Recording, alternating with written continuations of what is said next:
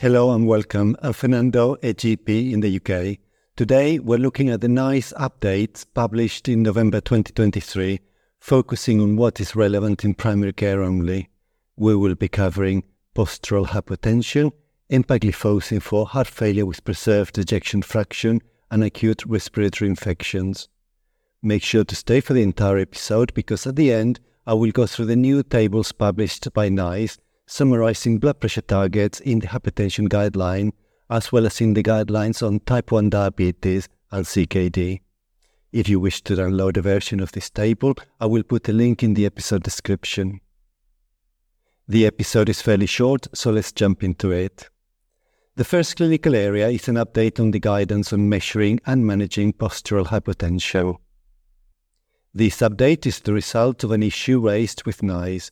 The previous outdated guideline recommended that for people with symptoms of postural hypertension, such as falls or postural dizziness, we should take the initial measurement of blood pressure either in the seated or supine position and then have the blood pressure measured again with the person standing for at least 1 minute. This is to establish if there is a significant blood pressure drop when the person is standing. However, it was queried that measuring blood pressure in the sitting rather than in the supine position, followed by the standing position, may miss a significant proportion of postural hypertension cases, particularly in older and frail people. So, following the review, it was decided that, based on international consensus, supine to standing blood pressure measurement is the best practice and it is preferable to the sitting to standing measurements. Therefore, the guideline was updated along these lines. However, the guidance still says that if it is inconvenient to take the blood pressure measurement in the supine position, a seated position may be considered. This change affects not only the guideline on hypertension but also the guideline on transient loss of consciousness. So, in summary, the new recommendations state that when checking for postural hypotension, the lying down or supine position is preferred to a seated position. Then we will recheck the standing blood pressure after at least 1 minute of the patient standing. And if the systolic blood pressure falls by 20 or more, or diastolic blood pressure falls by 10 or more, then we will diagnose postural hypotension. In that case, we will consider the likely causes, including a medication review. We will manage the risk of falls appropriately, and we will consider referral to specialist care if symptoms persist. However, if the blood pressure drop is less than these thresholds despite a suggestive history, then we will repeat the measurements with the person lying down if the first measurement was taken while seated.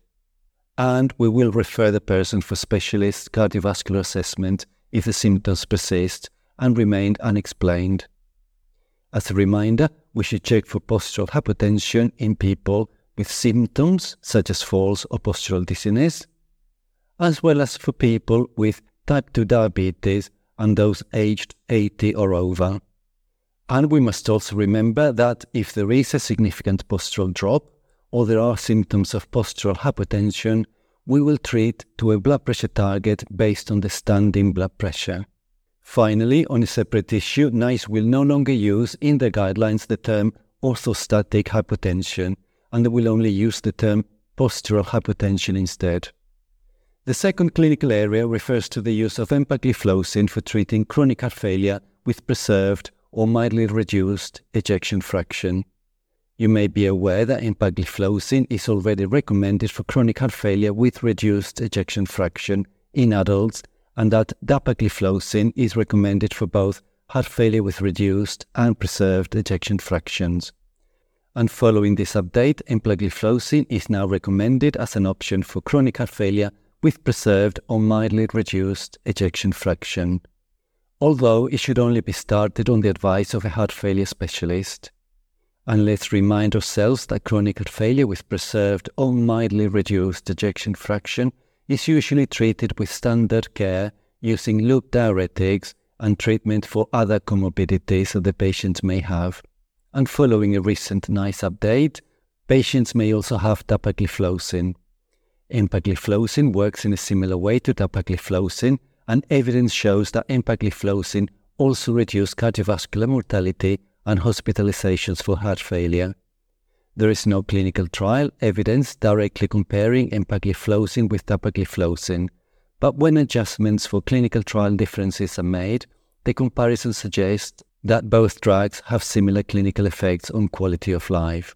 Also, because empagliflozin has similar costs to dapagliflozin, empagliflozin can therefore be recommended too. The third and final clinical area is on the initial management of suspected acute respiratory infection. And to be honest, this update is hardly worth mentioning because it only spells out what we have always been doing, that is, that the thresholds for treatment and referral may be lower for people who are more likely to have a poor outcome, for example, people with comorbidities or multimorbidity, and people who are frail. So we may be justified prescribing antibiotics early or admitting those patients who we are most worried about because of their age, frailty, or medical conditions.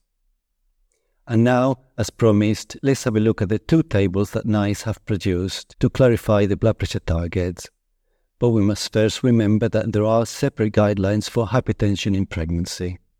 And there are two tables, one for the under 80s and one for those aged 80 and over. And these tables cover people with hypertension with or without type 2 diabetes, as well as people with CKD or type 1 diabetes.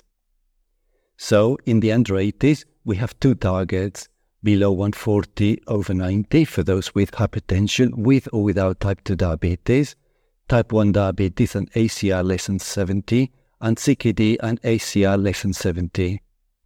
The second target is below 130/80 for those with type 1 diabetes and ACR of 70 or more, and CKD and ACR of 70 or more.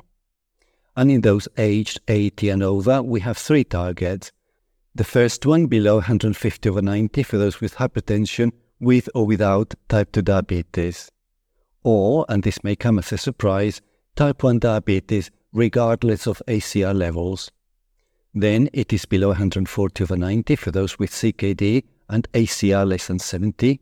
And finally is below 130/80 for those with CKD and ACR of 70 or more. We have come to the end of this episode. Remember that this is not medical advice and it's only my summary and my interpretation of the guidelines. You must always use your clinical judgment. Thank you for listening and goodbye.